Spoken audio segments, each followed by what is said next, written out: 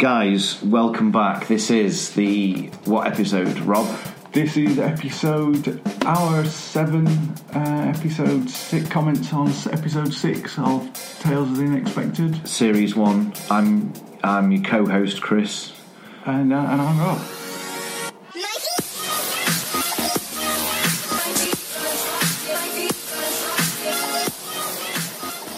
Right, today is one called Neck. And the title is pretty weird considering all the other titles that have been so far. Yeah, with the other titles you get some sort of hook, some sort of idea, but with this one, Neck, could mean anything. Yeah, or it could be to do with the neck, so you're always looking out for the neck bit, but it could be any manner of neck issue. Yeah. Okay, right. And I think without the title Neck, the joke itself of being neck is you work up to it, right? Yeah. Okay, it's fair to say that right at the end you get, oh god, if I haven't worked it out now, that's why it's called Neck. Yeah. And Roald Dahl introduces this episode by talking a bit about humour, the funny aspects of dark black comedy, as he refers to it. He does, and he gives some examples of what is funny. So, example number 1 is a bucket, isn't it? A bucket of paint falling on somebody's head. Yeah, well, which he describes as being, that's really funny. But if it's like, I don't know, what did you say? It's if like it severs somebody's skull, then it's not funny. Yeah. It's tragic, he says. Okay, so then he says, okay, it's right, if that hasn't persuaded you what I mean, a man falling into a sausage machine and then being made into sausages and sold in a shop is definitely funny. I mean, yeah, but think about it. I think that's worse. Yeah, it's awful. It's awful. Yeah, it's awful. It's terrible. But the first thing when he said it, I was like, he's set me up now. I feel like I need to laugh at that. So he might be right. It might be right that a man... I think you know what it is. It's the words sausage machine.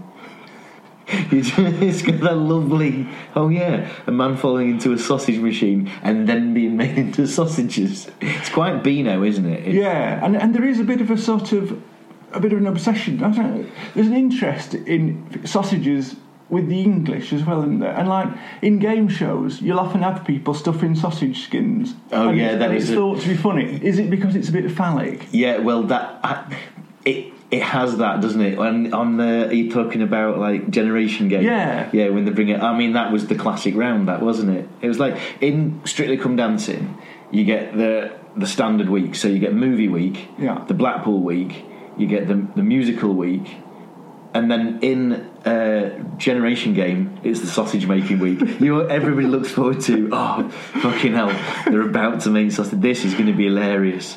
And obviously everybody wants really horribly misshapen sausages. Yeah, or it to plough out. You've got that kind of skin like jetting out. And it goes, and it just won't stop. Even now it's great. I think I need to buy a sausage machine. If money wasn't an object, I'd probably end up buying, and didn't have a job, I'd get a sausage machine and probably YouTube it, just film it.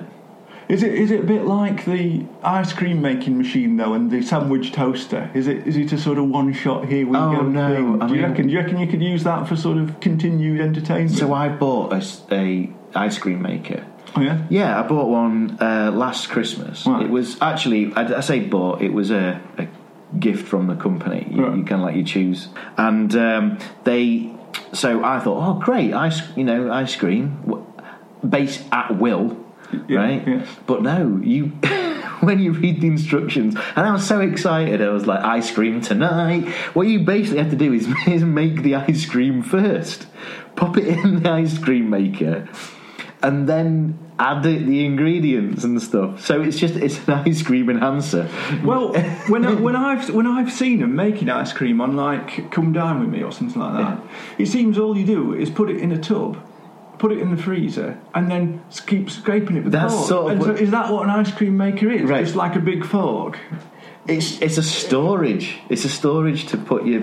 I'll have to read the instructions again. All I can tell you is I've not made ice cream with it. However, I did get Pizza stones. You got pizza. No, that was a present from my mum. I've used those a bit.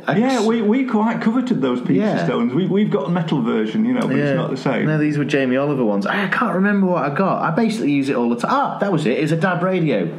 I got a DAB radio, and it was something for the kitchen. And I was like, do you know what? Where did we go? Why is this conversation happening? This one now? I think it's because, all things said and done, I really want a sausage. A sausage making machine, yeah.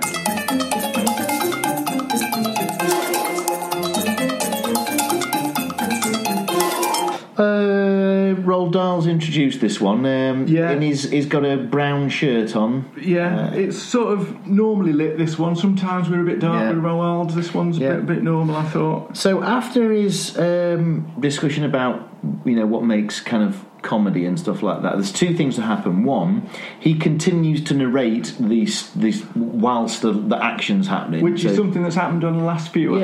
So that might happen a bit more. We don't know. It was a bit of a surprise when it happened the first time. So okay. But then he talks about the fact that two famous actors are going to make this funnier than he could have ever done on paper. Now then, when you look at the cast list, which two famous actors could he possibly have meant? So I listened carefully for this, and what he actually says is 2 stars.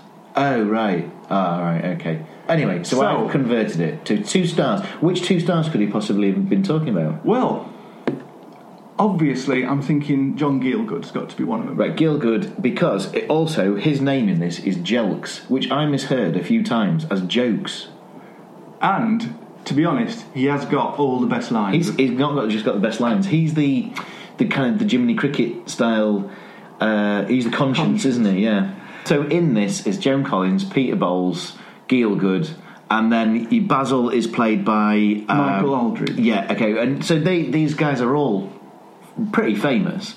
So Dahl has picked a couple as being the famous stars. It could be anybody. So who is the other one? So it's got to be Gielgud. Is the other one Joan? Joan Collins. Now, I mean, Has to be. At this time, she's come sort of straight hot off the stud, so to speak, isn't she? Yeah. Let's begin this story. Let's kick off this story. We see the art historian travelling towards the house. Eventually, Peter Bowles turns up at the house, and we also see snapshots of this huge country manor. Enter Joan Collins. She's coming down the stairs, and she's kicking off with Basil, who's her husband, about the tradesmen who were in the driveway. Yeah. They're unloading something from this van in a big crate. Big crate. Turns out, because Basil now takes them to this lawn where there's a few sculptures. Yeah. It's his new sculpture. So it's unpacked at this point. Unpacked, yes. And I sort of wonder, if you're making a sculpture for a show, then you aren't making it as a piece of art. You're making it as a prop. Yes. But it needs to look like a piece of art. Yeah, I think it looked like a piece of art. I suppose what happens is, you're saying it's called neck, and we're sort of thinking, what does that mean? It telegraphs, you don't realise it at the time, but it telegraphs what's coming up. Yes. Once you see it. The art historian, his comment on it, about how he's used the grain, is very sort of not what you'd expect from an art historian. It's something like I might say if somebody showed me a bit of art and I thought, what can I say about that? I'd say, I'd say that. But not an art historian. So he's not an art critic. Well, I wonder about him. Yes. He's obviously got something to hide. Exactly. So your thought here is possibly, is this guy who he says he is? Is that one of the things? Well, yeah, that's what I'm wondering. But even that level of class, as you might call it, commenting on the art, he's even warned off from even saying that, because Joan Collins' character's not going to like that sort of thing. So when we've got this unveiling of the thing, there's it's a piece of wood, a huge piece of wood, that has a hole in it at the top, and it's kind of, it's the size of an average human being. Yeah. Okay, and the hole is just a little bit from the top. That's right. That's right. Yeah. It's important to go into that detail at this stage. Okay. Now then, we so we've introduced our main characters, I guess, and then we go then to the art historian unpacking his case. We've done that scene, kind of, haven't we, with Gielgud, who sort of seems to warn him. So when he shows him up to his room, he shows him the toilet and says, "Beware the flush, sir. It's quite powerful." And I really liked that. But why? How powerful would it have to be? That you have to warn somebody about it. And how does he know? Yeah. Also, wouldn't that, because he has, like, you wouldn't want to go to this country house and be a victim of this powerful flush, right? So you probably would stay away from doing a flush at all, wouldn't you? Or at least handle it at a distance. Well, I tell you, on the flushing point, I've always sort of thought it's a bit of a shame that if you've got bleach down there and you flush it, you get it on the mats. Right. And I've never sort of seen a way around this. And then last week, Elle said to me, "Well, just shut lid before you flush it." Yes. Never thought of that. But another great line from Jelks is he's talking about shirts, and he says he can't wear man-made fibre due to the static electricity which it gives off, causing blue flashes in the dark. And what sort of, it seems to me, is sort of suggesting really is one thing that comes up right at the beginning of this is people say that people have got no style. Yeah, that's right, yeah. And it's quite clear that, to me it seems, the only person with any style in this show is Jelks. Absolutely, yeah. Because the Peter Bowles character, Major Haddock, when he arrives in a Rolls Royce, which is class, but with the sort of Colonel Bogey air horn. That's right, yeah. which he's not. The Hertzberg, the art historian, he seems to be a bit of a sort of... he's not got much in his case. No, that's right. He's embarrassed he's not got much in his case. Jelks won't be put off from unpacking his case. So if he's got money, it's sort of new money. Joni, that seems to be new money sort of thing as well, which is generally sort of viewed to be a little bit sort of unacceptable in terms of style and class. So it does seem as though it's saying Jelks is the only one who's got that. They all look down on everybody. This little group of people look down on everybody. We're also introduced to another person who doesn't really have much to do in this. Is it Camille or Carmen? Carmen, yeah. Carmen Silvera. Yeah, who I've written down looks a bit like, or reminds me of Rosa Klebb from as the James Bond villain. You know, the one with the knife in her shoe. Yeah, from Russia with Love. Yeah, exactly. Yeah. So you've got now this. They eat dinner, and Turton's complaining about Basil as if he's not even there. Yeah. And then he's the last to eat his food, and he never argues back, which is quite a nice bit of character here. And in this point, there's another good line from Jelks, because he comes in to say that there's a telephone call. That's right, for Lady Turton from the editor of the Herald. And what they want to know is they want to know about something for the nudes for the Northern edition. Yeah, and she says, "I'm going to tell them to go large." Or something. She says, "Think big." Yeah. So is that a dig at the North? Well, I don't know. I don't know if it's a dig at the North or because this was '79. Remember, maybe Rhythm magazines were big news. It occurred to me the other day there was loads. There was fucking hundreds. Like if you typed in April, you know, and there would be so many per month. Yeah. You don't. Magazines are still on sale now, but who's paying whatever £2, £3, £4, whatever they are? Why would you? Why would you now? I mean, everybody's got the internet. I mean, the only sort of magazine couple of magazine stories spring to mind is that we did decide, Elle and I, to have some rhythm mags in the toilet on our middle floor. Yeah. Just, for reading purposes, obviously. Read the articles. Yeah. And So I had to go in the shop and buy one, and even though I'm a grown-up, it's still quite a sort of, nerve-wracking thing to do. So I went in and selected, it was a pack of 2, but I didn't check the price. Right. Went to the till, and she told me the price, and I looked in my wallet, and I'd not got enough to pay for it, and I had to put them back and walk.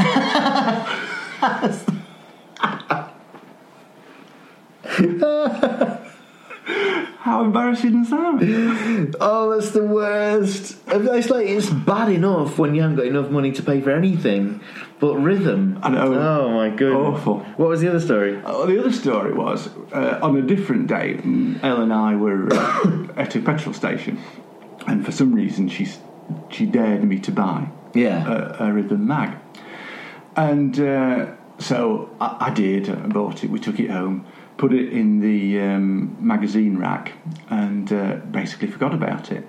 And obviously we collect Empire, and we used to read a lot of the sort of lads' mags in those days. We went on holiday, and our parents were looking after the house. And when we came back, our dad said, "Oh, I hope you don't mind. I've borrowed your magazines out at magazine rack." And of course, it had got that in it. I tried to explain, but it just came across as really clumsy. Honestly, it's not what you think, but... So, did he ever say, "I found something"? Or... Well, he was actually all right about it, and he then subsequently did ask about Jenna Jameson, and he did borrow a DVD off me.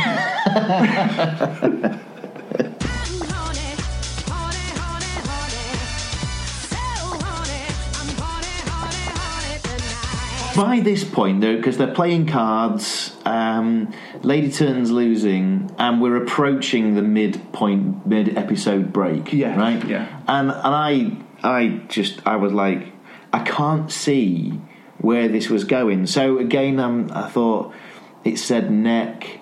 I'm trying to work out. I've almost been led on a few different avenues that I didn't know which one I was. Like what are you thinking? So, well, the fact that it's neck was, bearing in mind we've already had The Man from the South, which a bet that went kind of like a bit weird. Yeah.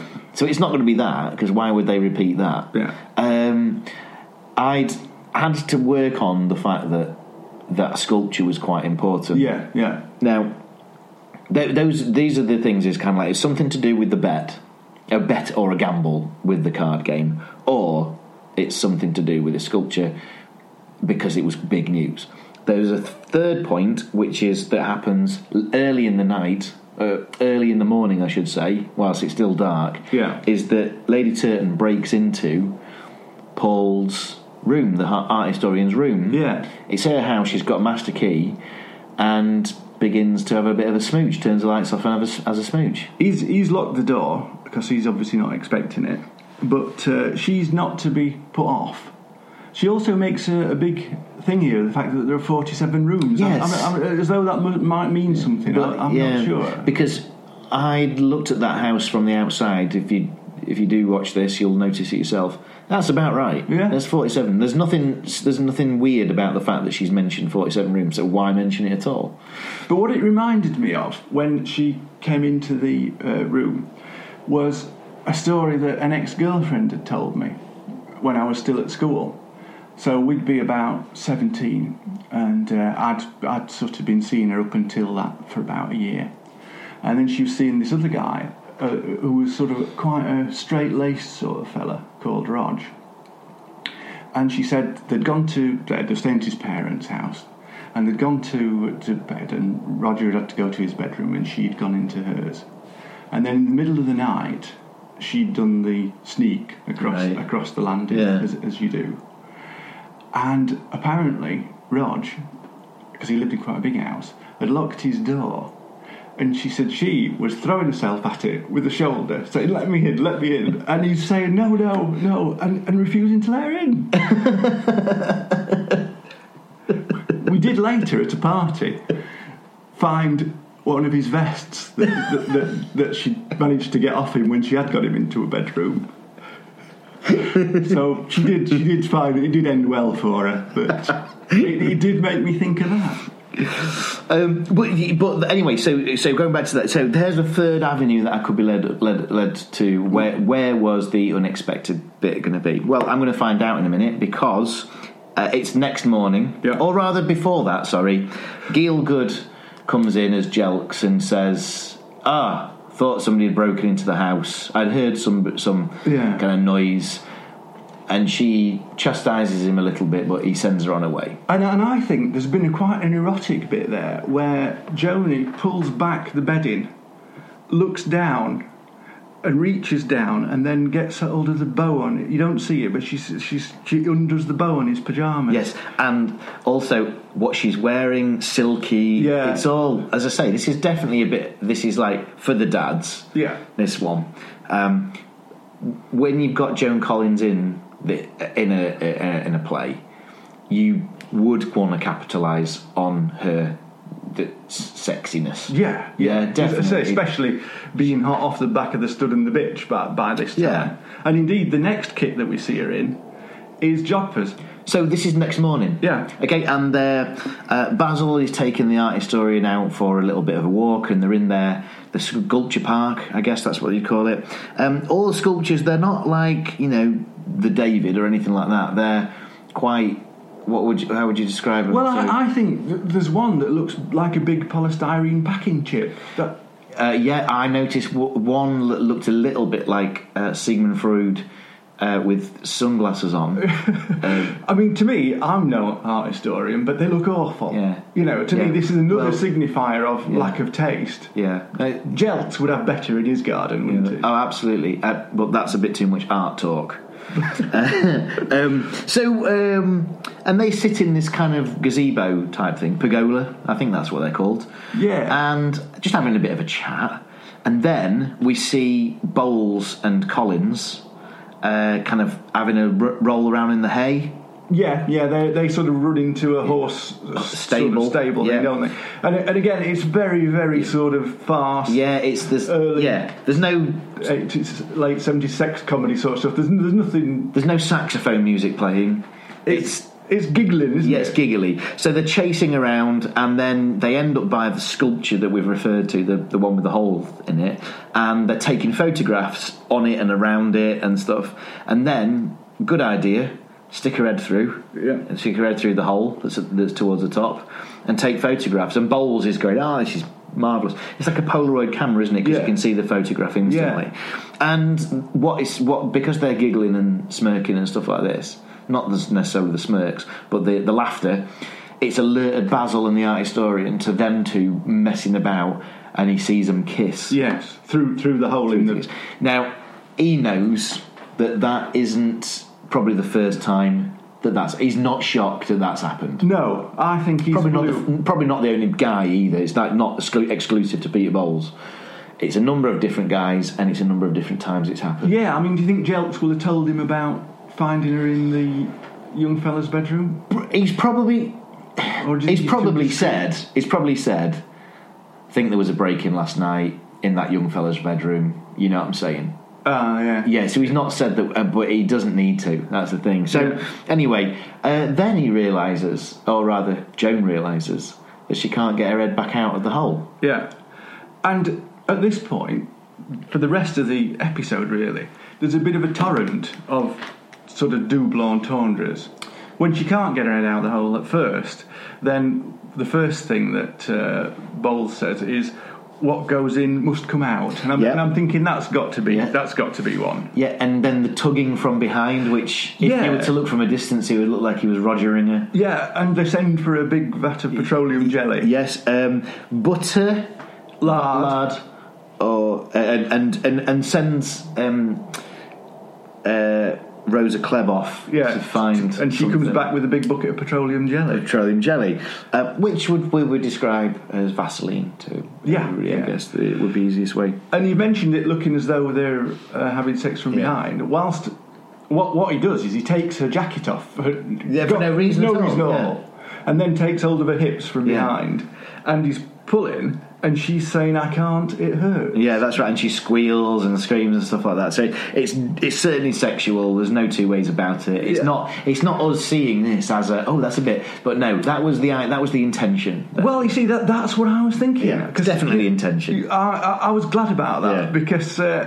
She looks great in it, doesn't she? Yeah. And I thought, is this just me? But no, it's definitely not. So then we've got. I tell you, just what. Another theme that comes in here is ears. Yeah. So Gielgud's come over by this point and says. So first of all, Bowl says, "Stick your ears back." Yeah. And she says, "I'm not a horse." Yeah. And then Gielgud said, "It's probably the ears." They swell when you get moments of excitement, which is obviously, I would have thought, more cock. Well, I would have thought with me that's certainly the case. I've never paid much attention to my ears. And then over this way, you've got the two guys, Basil and Paul, in the pergola thing. Yeah. And he goes, "Well, I suppose we ought to help," but there's no urgency, and instead they decide to have a cigarette. Yeah. And I think Paul's like, a bit odd, maybe we should help. So eventually they walk over. Now then, there's a bit of a cut here. You see Gielgud back in the house, and he's walking past the suit of armour, which has one of those kind of battle axes, with ornamental type things. There's an axe head on each end. Or a blade on each end. A blade, it's all on one end, isn't it? Yeah. So he goes, and he pops it on a tray and gives it to a young boy, and then makes the boy walk out, and then as they get to the thing, and there's a bit of group here. Then, I think. It's to and fro in and stuff. It's panic stations. And Basil's quite calm though, but it finishes up with like Basil, Paul Herzog, Carmen. They've all got a leg on Jill. Yeah, that's right. Yeah. They're all involved. There's a bucket of Vaseline. There's 3 or 4 people. She's covered in it. Covered it all around her neck and face and hair and stuff like that. She looks a proper shit, like a plasterer's radio. Yeah. Yes. Now then, axe is presented, but also on the tray is a saw. And Gielgud said, "What would you like then?" But do you think he's pushing the axe? Well, I think we're being told the axe. Yeah. Rather, yeah. I think because I thought the axe handle was pointing towards him a bit. Yeah. Not only that, but the sun glinted across it. It was like that ding sort of thing. So, of course, Basil picks up the axe, and then it's quick scene cuts, close-ups of his face, her face, everybody else's faces. And what's he going to do? Is he going to chop the sculpture because it's wood? Maybe that. But he values the sculpture. He values the sculpture, and do you know what? He's probably had enough of his wife, and probably couldn't care less what happens to him. So he picks up the axe aloft, and then over the top of the black screen, she squeals, though, doesn't she? Yeah, but that could be either. It could be if he's chopping into the wood. She's just in shock. Yeah. But I tell you what, I wondered about that. It's a good ending on TV, but how would you write that and maintain the suspense? How do you mean? Well, it's a story. It's a short story. Yeah. How can you describe a scenario where you left it up in the air as to whether he'd cut her head off or not? Oh, well, that's the tales of the unexpected. This is what we've said all along, is that the next 5 minutes are vitally important to us. But the brilliance of the show is that they don't give you that 5 minutes. They stop it just before the questions can be asked or the answer is revealed or anything like that. It's wonderful. And of course, the writers aren't saying, we'll not show that bit. We intended this bit. This is now for us to decide. Yeah. It's brilliant. Yeah. I thought the first half was a little bit dreary because I just wanted to get into it. I now realise that it was a setup to how horrible this group of people are as a society. Yeah. The only sane one there is Paul, and he's been invited. He's kind of like he's been brought into this by an accident. Yeah. Okay. And it seems he's although sane, he seems to be also a bit dubious because we question his credentials. He wears a clip-on dicky bow. Yeah, could that be bad writing? That his language and the title is given. Yeah, and if we're to excuse the fact, but there is something about the fact that he's not what he pretends to be, because he is very, very concerned about Jelks unpacking for him. Yeah, so maybe there's an underlying story here. Yeah. Which is he went in because he's also valued the collection at millions. Which comes as a surprise to Peter Bowles when that's mentioned. So possibly he's in for some fraud, or he's going to do some extortion of some sort. But actually, we don't get to that story because this next story takes over. Interesting second story. Okay, right, guys, we'll end it there. Thanks for listening, and join us next time when we'll be watching or listening and reading and speaking about Edward the Conqueror, about a husband, a wife and a stray cat. See you then. Bye.